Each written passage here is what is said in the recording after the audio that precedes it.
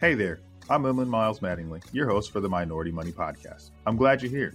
You know why? Because this is the place you can come to get your weekly finance, family, and fitness motivation, not only to experience success in those areas for yourself, but also to help others in our community achieve greatness too. Super happy that you're on the show with me, so let's jump right in.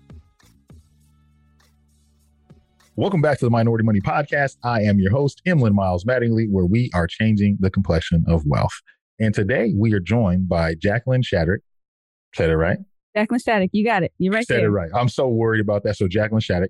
So we met on social media a couple of years ago, and I've just been impressed by you, and I'm just happy to have you on the show. People, be ready, strap in, get ready to hear what this wonderful lady has to say. Welcome to the show. Well, hey, Emlyn. Thanks for having me. Everybody, we did meet on social media, but this was before the pandemic. So we're pre-pandemic buds. Yeah. We go way back. For real. Like, I think distant cousins, something like that. We talk about like, you're supposed to be coming out here to help the girls and all that. So I was really happy to have you on and seeing you grow and seeing you, just watching your journey as you developed your career and just your brand and all that. And so, man, we just jump right in. Talk to us a little bit about you. Tell the people about you. Oh, so it's funny. You brought up a campaign. You said, don't be a pretty girl without money. And it's so funny because I started saying that maybe in 2018 and I kind of stopped in 2019. So it's funny that here we are 2 years later and you're still bringing up that campaign. And I think that just speaks to the power of a person's brand. And once you brand yourself and once you have an image, it can be kind of hard to shake, which can be a good thing. It can work in your favor. Because 2 years later, you could be asked on a podcast based on some posts you had back in the day. But for me, it's been an interesting story as far as brand building, right? So the reason I got started was because when I first came into the industry, I always knew that I wanted to be an entrepreneur. I always knew that I wanted to have my own firm and work for myself. Some people just know that from jump. So when I first got into the industry, I worked for a solopreneur. I worked for a financial advisor with his own office. So when I came in, he was like, yeah, I want to teach you financial planning, but I also need help with all these other things. So I'm gonna need you to do these other things too. And I'm like, cool, I got this. Let me do all the things, right? And then I realized quickly, oh, that's a lot of stuff. But I got really good at the marketing piece. So doing the newsletter, doing the social media, those kinds of things, client events, because it was back in the day when we were meeting. And so I started doing all that stuff, and clients started asking, other financial advisors started asking, like, who's doing your stuff? Your stuff looks really good. So me being the quiet introvert I am, like, yep, that's me raising my hand. Yep, that's me. So people started asking me to do their social media stuff. And then I stepped into a position on the board for the Financial Planning Association of Georgia. Shout out FPA. I stepped onto a board position and I was the PR person. It required me to take care of the website and to do the social media. So I'm doing all of this stuff for all these people. And they're like, oh my gosh, this is great. You're doing so well. And then they're like, well, where's your social media? I had none. No Facebook, no Instagram, no, I don't even know what happened to MySpace. If you can find that, please delete it. Right. Because that was the last thing that I had. I didn't like social media at all. I still am not a big fan of using it personally, but I've learned how to use it for my brand. So when I got on in 2017, I was like, everything is brand focused. Everything is about being a CFP and serving clients. So I hopped on, was like, cool.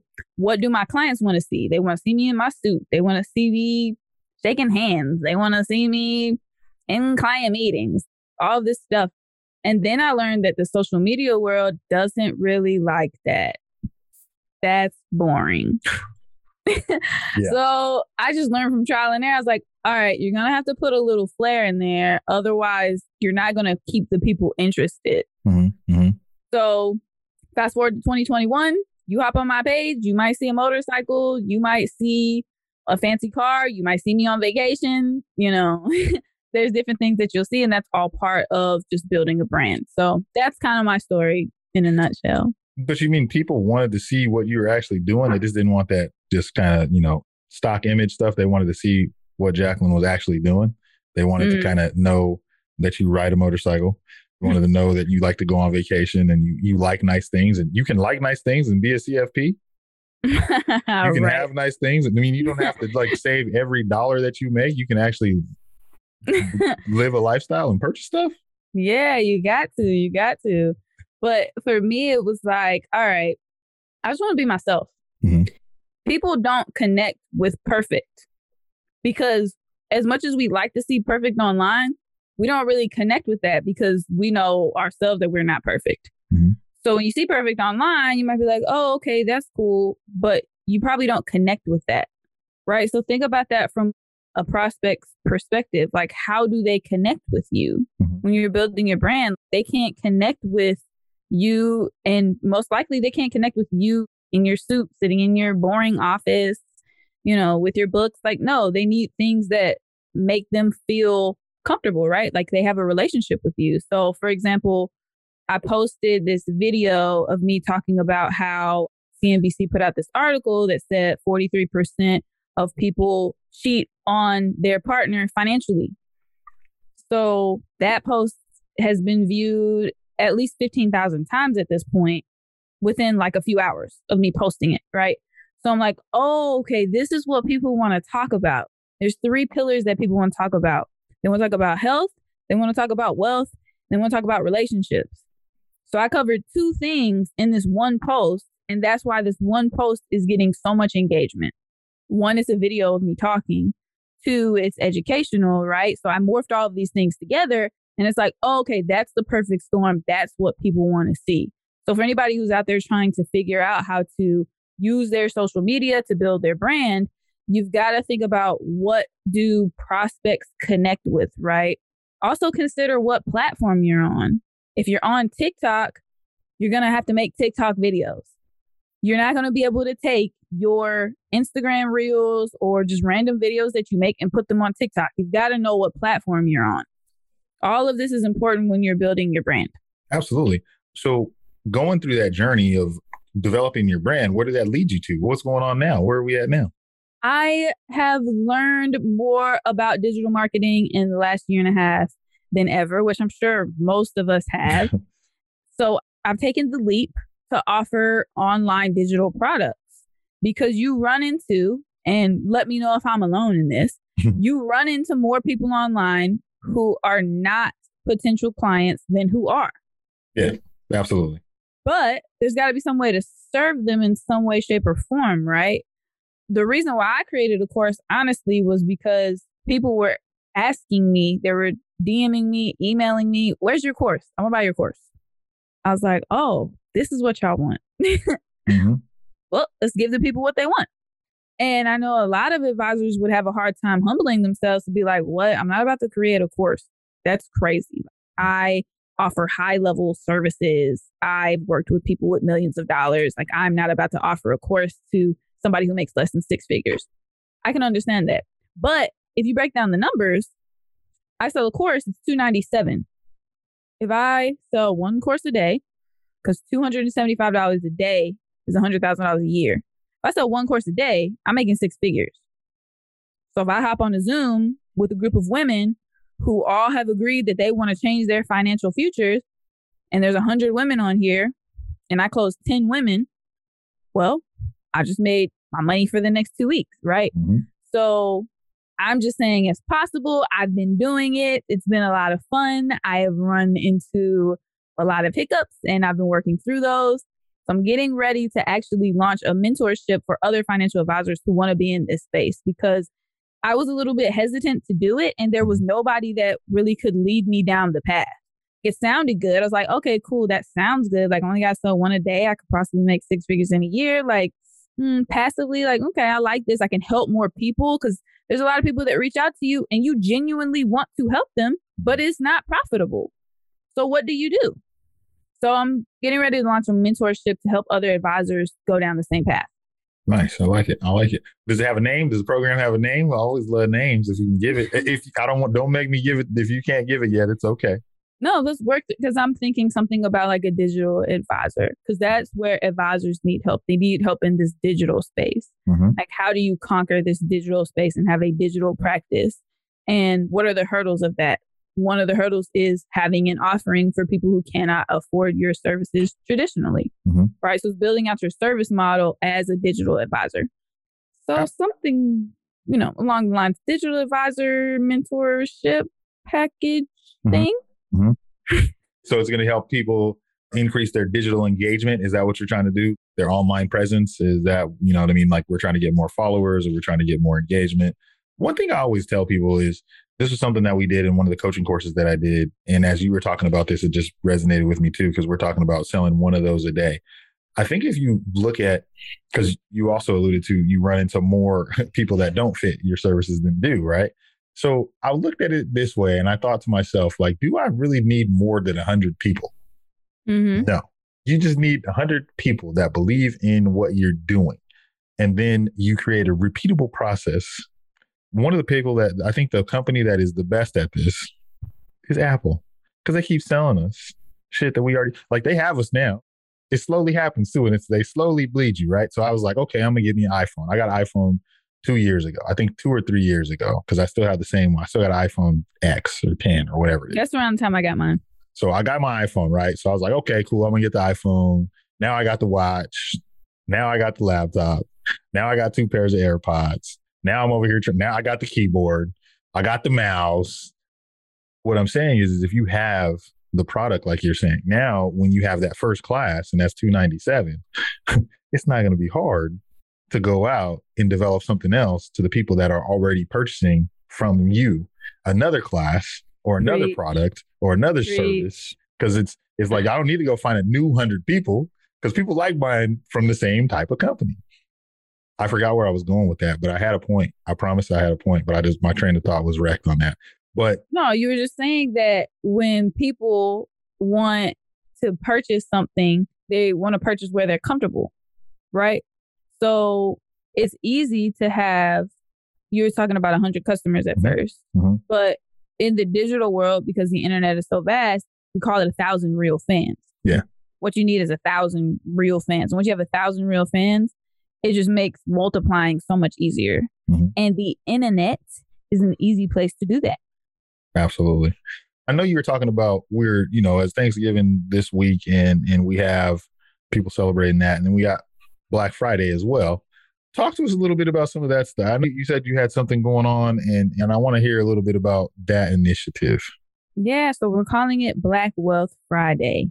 Okay. So we want to take the historically biggest spending day of the year and turn it into the biggest investing day of the year for people of color. I know we've talked about the numbers before. I've heard them on your podcast before, but we know that for every $1 that a white family has, a Black family only has 10 cents to match that dollar. So we want to change that narrative.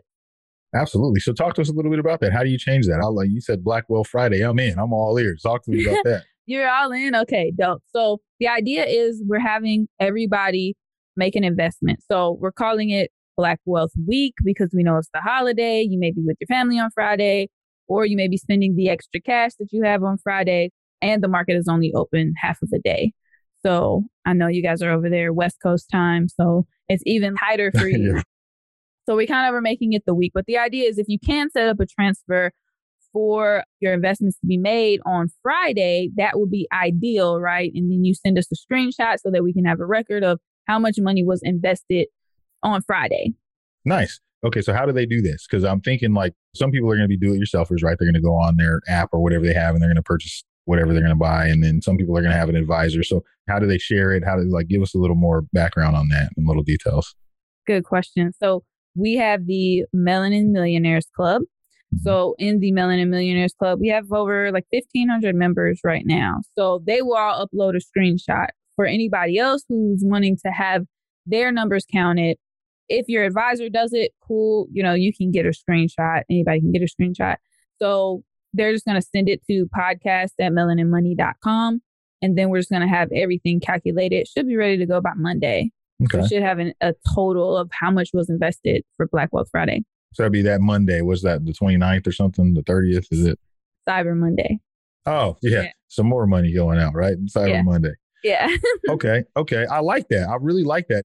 So the thing is, the ideal behind it is because this is such a big spending day, because there's so much wealth there, we want to make sure that the only thing you're doing isn't just spending money. We actually want you to create some wealth on that Friday when everybody else is spending money. Is that what it is? That's what? Yeah.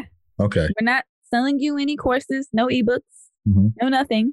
We literally just want you to invest in. It's not like you even have to invest with our company or anybody that we use. There's no affiliate links associated. Like, we just want a screenshot to know that it's being done, because part of our mission, so George Achampong, Carter Cofield, and myself head up the community. And part of our initiative is really just to close the wealth gap. We know why it's there. We've talked about that, but we want to figure out how to close that, how to be proactive about closing that. So how can we do our part in helping to close the wealth gap? And so this is a big piece of that. Nice. I love the whole thing. I'm big on not necessarily the traditional Thanksgiving thing, but the week that we get to spend time with family around that holiday. Thanksgiving that time of year is probably my favorite. Not probably, it's my absolute favorite holiday. And I think being able to have something like Black Wealth Week and being able to talk about that all week with the family while they're all around and getting people to make those first investments, I think is so huge and so impactful as we're trying to close that gap that continues to widen, right? Yeah, it is continuing to widen, and that's really heartbreaking, disheartening. So whatever we can do to try to reverse that, I think is going to be crucial, and I think a lot of times people hear advisors talk about money, right? And they're like, oh my gosh, you're so money hungry, da, da, da, da. And it's like, no, money brings opportunity.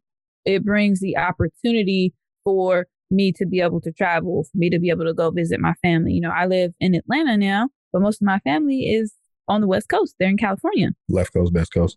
I'm not even going to argue with that. So, that's what the whole purpose of having money is, right? It's to have opportunities and to eventually be able to have peace of mind. The richer you get doesn't mean that your problems go away, it just means your problems are different. And I would rather have rich people problems. Man, I'm telling you, I didn't have them broke people problems. I don't want no broke people problems no more. I didn't have them grinding problems. I had all those. So what do you think to the person that's listening to this, and we're talking Black wealth, right? And what are you saying to that person that's like skeptical? Well, what am I going to do? Or I don't know how to do it, or they're scared. But how do you talk? What words of encouragement would you have for that person? Because they're listening right now. To the person who's skeptical of investing? Skeptical. Yeah. Man, can I just be 100? Give it a buck. I don't know. I kind of want to say grow up. Come on, do your research. Do your due diligence. You know what I'm saying? We're in the age of information, like YouTube University. I know it's hard to trust people, but the worst place for you to have your money right now is in a bank. Mm-hmm. The worst place for you to have your money right now is under a mattress, in your purse, hidden in that Folgers coffee can in the kitchen. Right. That's the worst place to have your money. And this is not a recommendation. So this is not a recommendation. However, I always tell people this. If you're looking for something to invest in, you're like, I don't know what to buy. I don't know what to buy. Okay. Look into your closet, look around your house, look in your driveway, look at your watch, look at your phone, look at the brands that you have in your house. I promise you there's going to be some type of theme. We just spent some time talking about our favorite technology brand, Apple, right? Always, in my opinion, I think it's always a good place to start is to start with things that you believe in, brands that you trust. If you're already believing in them, you're already paying the brand anyways, and you're already investing in the brand, if you will. So why not get some return on your investment by purchasing stuff that you already believe in? We don't have to convince you. We don't have to give you any history of the company. You understand this because it's a product that you believe in. And that's where I usually send people.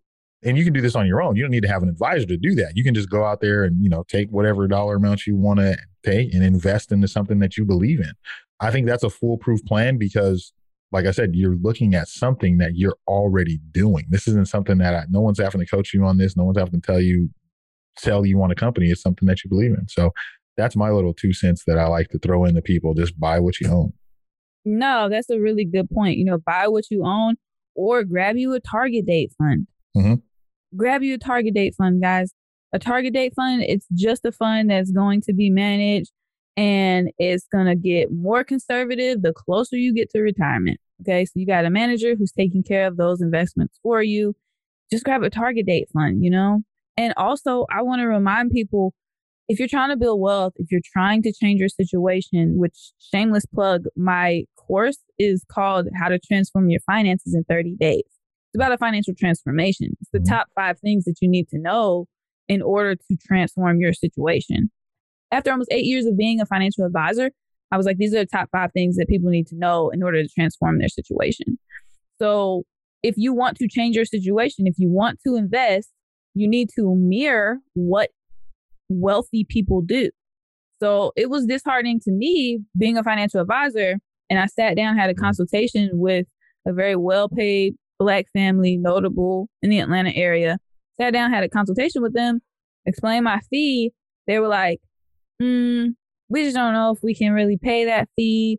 And it's not that the value's not there. It's just that we don't know if we could really see that money going out every month. Okay, well, you guys are the ones that are in trouble right now. Okay. You're the ones with stock options that you have no idea what you're doing with. You guys are the ones that say, oh, we just got these random rich people problems. We just got these random checks. We keep getting these random checks, 20,000, 30,000, blah, blah, blah. I'm not going to say too much because I'm going to give away who the family is. But they're like, we just don't know what to do with it. So then they want to take advice from their CPA. I was like, but your CPA is not an advisor. And the advice they're giving you, I wouldn't even give. So I'm like, look, you sat here and you explained to me how painful it was for you guys to feel like you're 45 years old and you guys make over $500,000 a year and you have almost nothing to show for it. You feel like that's a real pain point for you, but you're not willing to pay for a financial advisor's help. And my fees are not exorbitant. So this is a problem in the Black community. We don't want to pay financial advisors for help. Most of my career has been spent working with affluent white families, typically over the age of 50. They have no problem paying. They're like, no, I know I don't know this, so do this for me. I run into affluent Black families. They just will have no financial advisor. And I'm like, okay, so we want to close this wealth gap. We want to be on the other side. We want to have peace of mind, but we don't want to invest. Having a financial advisor is an investment, right? It's not an expense. It's an investment. And we can't seem to discern the two. And that just bothers me. It really breaks my heart. And that's why I really feel like I have been forced into this financial education space. Because I'm like, okay, people need more education. They need more of these straightforward conversations from me and Emlyn, letting them know, like, look, it is what it is, keeping it all the way 100. Yeah. Seriously, because I talked to someone the other day, and one of my clients, and we were going through some of the stuff, and I was, the biggest thing is when we're talking about wealth building is cash flow. Let's get the cash flow. Let's see what's going on. What's coming in? What's going out? How many people can just say, we got 10,000 coming in, we got 5,000 going out? Most people don't know that. I have yet to have one person that I bring on as a client know that before I get them into the process. And it's one of those things, like, I was given some financial advice when I was a kid, and I think I was in high school, and someone said something that was so simple. And I was like, that's the advice you're going to give me? That's all you got to say? He's like, don't spend more money than you make. That's it. And I didn't realize how, because now working with people and knowing, and I'm not trying to sound like the marginal propensity for Americans to spend and then Black Americans to spend is well over 100% of their income. Man. And so when he said that, he told me that, I want to say I was like 18, 19 years old. I was young. And he said, you know what I'm going to tell you? This is the most valuable advice you'll ever get. Don't spend more money than you make. And he walked away. He's an older white guy. And I was like, whatever. But statistics tell us how much money we spend. And the other thing is, I always hear people talk about savings plans. There's not a lot of attention given to spending plans. And when you are wealthy, you're not working on a savings plan. Let's get this. If your goal is to be wealthy, you need to focus on your spending. Why am I saying that? Because when you're independently wealthy, you're not trying to accumulate wealth. You already have that. And when you put yourself on a spending plan, then you can identify things that are important to you and things that aren't important to you. And you can stop spending money on the things that aren't important. Therefore, it actually kind of turns into a savings plan, even though it's spending, because you're just being conscious about what you're not purchasing. And it changes the connotation of how people think about it. Because savings, like, oh, I can't do this. But spending and saying, I don't want to spend money on that is the same behavior as saving. Mm-hmm. That makes a lot of sense. There's like a couple things that come to mind when I think of that. Some people do have a spending problem. Mm-hmm. But the other thing that I noticed in the Black community, which it's evident by the pay gap, is that some of us have an income earning problem. Oh. Some of us have a problem asking for what we're worth. Some of us have a problem believing in ourselves that we can be entrepreneurs and that we can earn extra income or that we can have a side hustle and make extra income. Like some of us have a belief issue, but some of us have an income issue, and we need to solve the income issue before we can really even solve the other issues, because sometimes you're just making enough to make ends meet. It's like the expenses aren't really a problem. It's just the fact that you need to make more money. I just talked about this on another podcast and we were talking about it, and it was negotiating, right? So we get to the point where, you know, student debt is out of control, especially for minorities, out of control, right? We graduate college, we got tons of student debt, and now we're trying to enter the workforce. So we get a job. We're just happy to get a job. We don't negotiate the salary. We don't talk about what we're worth. We don't talk about, and the funny thing is that we don't even know what we're worth. We don't even understand our value. We're not aware of it. So we go in and someone pays you $20,000 less than what you're supposed to make. And that's almost $2,000 a month, which would actually help you be able to create wealth. Exactly. But because we don't have, you know, the understanding, we don't even ask the question. And so here recently, I've been talking to some of my friends that I knew were going for jobs, and I talked to them about what to negotiate and how to negotiate. And won't you know, they all got paid more. Every one of them got paid more just because they asked. And it was crazy because they were like, I'll put it to you this way. One of them was so nervous about it. When I talked to him, I was like, hey, bro, what'd you do? Did you say this? Did you say? He's like, yeah, man. And they ain't talked to me. They ain't said nothing back. And like, you know, I ain't heard back from him since I said that, bro. He's like, man, I don't know. I was like, it's going to be all right. Then I asked him a couple of weeks later, and he's like, yeah, they came back and they gave me what I wanted. It was actually better than I thought. I was like, closed mouth don't get fed. And we say stuff like that. We say like, that's a closed mouth don't get fed. And we won't ask for a raise, and we won't ask for more money before we start. And then that trickles down and affects everything else in our finance and our ability to build wealth. Yeah. I mean, the worst that they'll say is what? No, it's not in our budget, but we can give you this. Okay, cool. I'll take that. But I'm also going to take unlimited PTO, and I'm going to need 4 weeks of vacation, not 2. Because people forget that PTO, vacation, all of that extra stuff, they know what they're paying you. They know what unlimited PTO means.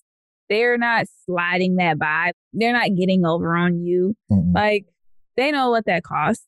So make sure that you're using your PTO. Make sure you're using all of your benefits. Make sure you're negotiating your total compensation. So we're not just talking salary. We're talking negotiation of your total compensation, because the things that you're talking about are a part of your compensation that aren't included in your salary.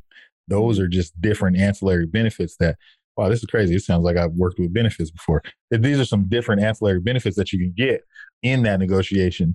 And I always hear people say this, and I don't know why, this is just something that I feel on my heart. People always think that their 401k is like a bonus. No, that's a negotiated part of your compensation, and it's money that's money. It's not free money. When you came on, they told you that you're going to get this, this, this, this. And so if you're not getting that money from your 401k that the company is supposed to give you, you're not getting all the total compensation that you're supposed to get. I don't know who needs to hear that, but soak that in and make sure you're getting that next year. Don't miss your open enrollment if you're still going, so that you don't get the 3, 6, 8% that the company can give you because you failed to enroll. Please. I'm like, who said it was free money? Like, who came up with that? Dumbest thing I ever heard. Because I'm like, it's not free money. It's my negotiated compensation. Kind of the same thing. Like, I don't know. Let me rant real quick. Like, kind of the same thing as like pay yourself first. I don't like that. First of all, it doesn't make sense because at the end of the day, I'm not going to pay myself first. If it came down to it, paying my mortgage or investing, I'm paying my mortgage. That's where I live. I got to live somewhere, right? So pay yourself first. It doesn't make sense. I'm telling you, I want you to buy your time back. I want you to buy your time back. That's what you're doing when you're investing. You're buying your time back. So you're investing, hopefully for a point when work is going to be optional, retirement, aka retirement, right? So I want you to buy more of your time back. All of that money that you're investing is giving you the ability to do so. Like, pay yourself first. Like, I came from a real struggle to the point where, for those who don't know my story, my mom invested $1.4 million. It was her inheritance. She lost all that money in 4 years. We went from struggle, poor, broke to having some money to it all being gone within 4 years of high school for a normal person, right? So having gone through that and watching my mom have to use the very last of her invested money, paying exorbitant financial advisor fees, paying penalties because of the account type, paying penalties on the investment type, watching her go through that, and then learning the advisory world and how you're supposed to invest. I was like, yeah, taking that money out goes completely against everything that we're working on. But guess what? When you're in that kind of a traumatic financial situation, you got to do what you got to do.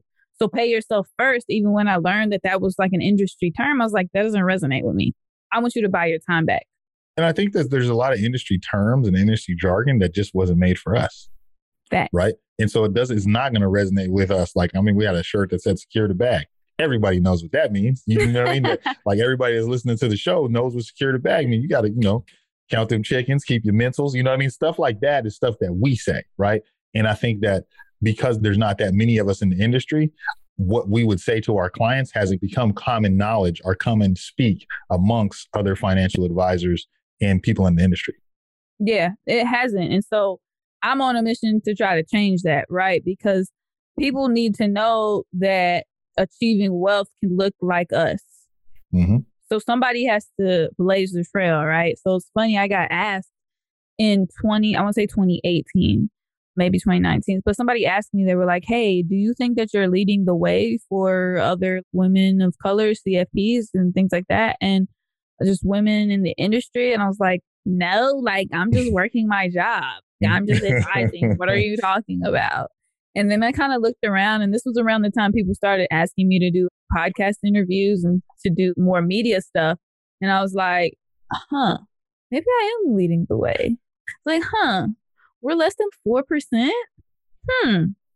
Oh, I am. And I was like, okay, I have to take this a little bit more serious, and I have to take more responsibility for this, because me growing up, I didn't have any mentors. I didn't see a lot of 6-figure families. Like, I grew up in a really poor rural area. So the fanciest car, like, I remember this one lady had a BMW, and I was like, yes, I want a BMW one day. Like, my mom, when she got her money, she was able to buy her dream car, which was a Mercedes. So it was like, wow, this is so fancy. And so for me, I was like, look, I want people to know that these things are achievable for them, right? So when you see me on Instagram, when you see me on social media riding around in my little 2-seater Benz, it's not to show off, it's to show that it's possible, because I didn't see that it was possible growing up.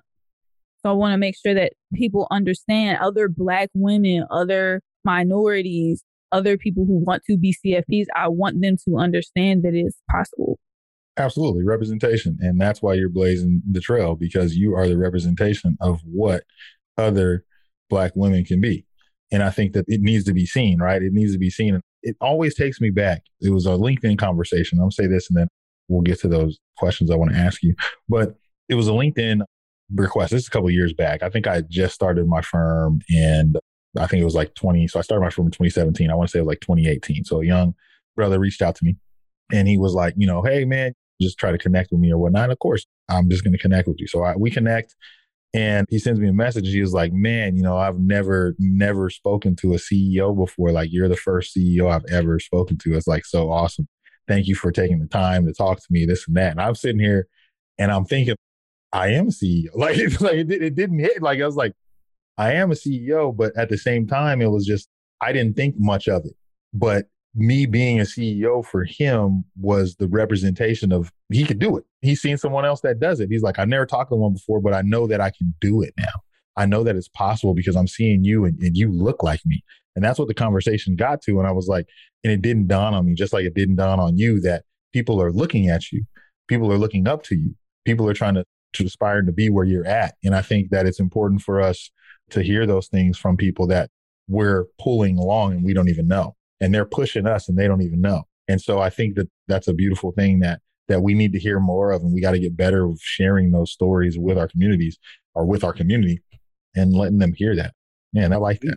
Yeah, no, I like that. And I tell people, I'm like, look, if you're a leader in this space, people can't follow your footsteps if you're not leaving footprints. If you're not sharing your stories, if you're not letting people know why you're doing what you're doing, if I don't stand up here and say, hey, I don't have nice things because I want to show off and I want to rub it in your face. I want you to see that it's possible and I want to teach you how to do it too. right? If you don't leave an imprint, if you don't share your experiences, then people won't have anything to follow, right? And they don't understand that it's possible. So I like that a lot. Absolutely. Well, Jacqueline, as you know, this is the Minority Money Podcast where we are changing the complexion of wealth. And I have some questions that I want to ask you. The first one is, what motivates you or inspires you to grow, learn, and lead? So it's funny, MarketWatch just did an article on me about my story, and they choose the headline, not me. And so the headline was, I promised myself I'd never be broke again. Financial advisor, family loses 1.4 million very quickly and gets it back. So really what keeps me motivated was at 17 years old, I promised myself, because that's when my mom lost her money. I promised myself I would never be broke again because that was terrible. Like, not having options is terrible, right? It was literally eat oatmeal for breakfast, eat rice with chicken broth for dinner. It was that. So I was like, I will never be here again. So what keeps me motivated is honestly, I will never be broke again. And then the other thing that keeps me motivated is that I had no mentors and I had no leaders. And there was like, you know, J. Cole, No Role Models. I listen to that song pretty often because there was nobody leading the way for me. So that's the two things that motivate me. So as soon as he said that, I'm thinking NBA Jackie. NBA Jackie. I was like, that'd be your rap name right there. Never broke again. It's between that or Jackpot J is what they're calling me these days. I like it. I like it. I like it. Do you think that education has played a big part in wealth building? Yeah, absolutely. Because you need the information. So at first, a big contributor to the wealth gap is the fact that all the rich people had the information and they weren't sharing it with people. The information was all at the top. And one, we didn't have the channels of information that we have now, right? We didn't have the internet. We didn't have social media. We didn't have YouTube University. Okay. So all the information was at the top. If you didn't have the information, how are you supposed to execute? There's so many times that my mind has been expanded by information that I've gotten, by education. So that's huge. You know, the brain is the only organ in the body that doesn't have a disposal system. So when you learn more, your mind expands. And once your mind expands, it can't go back to where it was, right? So when I saw that lady driving that BMW, when my mom got that first Mercedes-Benz, I said, I'm not going back. I can't go back. I did go back for a little while until I figured it out. But education is the first part because you need education, you need the information in order to execute. Absolutely. If you could offer a piece of advice to our listeners, what would that be? Or pieces. It could be more than one. Get after it.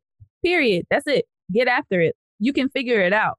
Honestly, you know, this is a great place to learn. I would go back through your podcast episodes and you can just learn from all the experts that have been here. This is what, episode 126? Something like that. 120 something. So 120, come on. If you went back through all those episodes that Emlyn did, imagine how much smarter you would be. Just commit. You know, if there's an area that you don't understand, like if personal finance is a struggle for you and you're like, dang, I really need to make more money, look into that. Educate yourself on that. It starts with you. You know, I look back, like there's sometimes that I start doing these videos for social media that I'm like, people should hear this. Let me make a quick video. 1 take, 2 takes, it's up there. There was a time when I wouldn't even known what the heck to say in the video, right? Like I'm reading these CNBC articles just as confused as some of you are now. It's learned. It's not natural. Managing your finances is the most important non-natural skill of the 21st century. Do you agree with that, Emlyn? I agree. 100%. So it's non-natural. That means that it's learned. So you got to get the information and the information is available. You know, if you want to better yourself, you have the opportunity to do so. I love it. LFG. That's all I'm going to say. I'm not going to, you guys figure out what that is. You guys got to figure it out. That's what she started with. LFG. Let's go. Thank you for coming on to the show today. Jacqueline, coming in, hanging out with us, sharing of your time, of your knowledge and your passion. So thanks for coming on. And if people want to get more of Jacqueline, where can they get you? What social medias are you active on? Where can they find some more of you? My Instagram is popping. I'm kind of getting in Twitter a little bit. Are you on there? Yeah, we drug you in. We just drug you in there a little bit. We've been dragging you into Twitter. Yeah, I see that. What happened was my Instagram was hacked for like 5 weeks. So I hopped on Twitter so you guys can find me there. Everything is just Jacqueline Plans. But I appreciate you having me, Emlyn. And I'm going to have to come back and update you on the digital advisor platform. I want you to be a part of that too. Absolutely. We got to come up with a name. So I'm telling you, that's my thing. So I got you. We'll go ahead and I'm telling you, it'll come. So let me think about some things and you might like one of them. Good. But we will have you come back. We got to definitely have you come back. This is a vibe. I think this is good. I think we got good synergy. Let's do it again. And as you know, this is the Minority Money Podcast. I am your host, Inland Miles Mattingly, where we are changing the complexion of wealth. Until next time. Another great show down, but it doesn't have to stop there. Be sure to subscribe to the podcast on whatever podcast app you're listening on now. And give it a good rating, would you? If you feel really connected to the podcast, which I hope you do, find our Facebook community, Minority Money VIP, to support and be supported by others just like you. And again, we're glad to have you. While this podcast is meant to inspire and motivate you to live your best life, it can't be your complete one-stop shop. I know, that really sucks. But I don't know anything about your specific situation. So please reach out to an attorney or CPA, or you can reach out to me, a financial planner, to help you with your specific situation. To get a hold of us, please reach us at fan@Minority Money Podcast. That's FAN @Minority Money Podcast, so we can get to know you there. Thanks for being here, and until next time.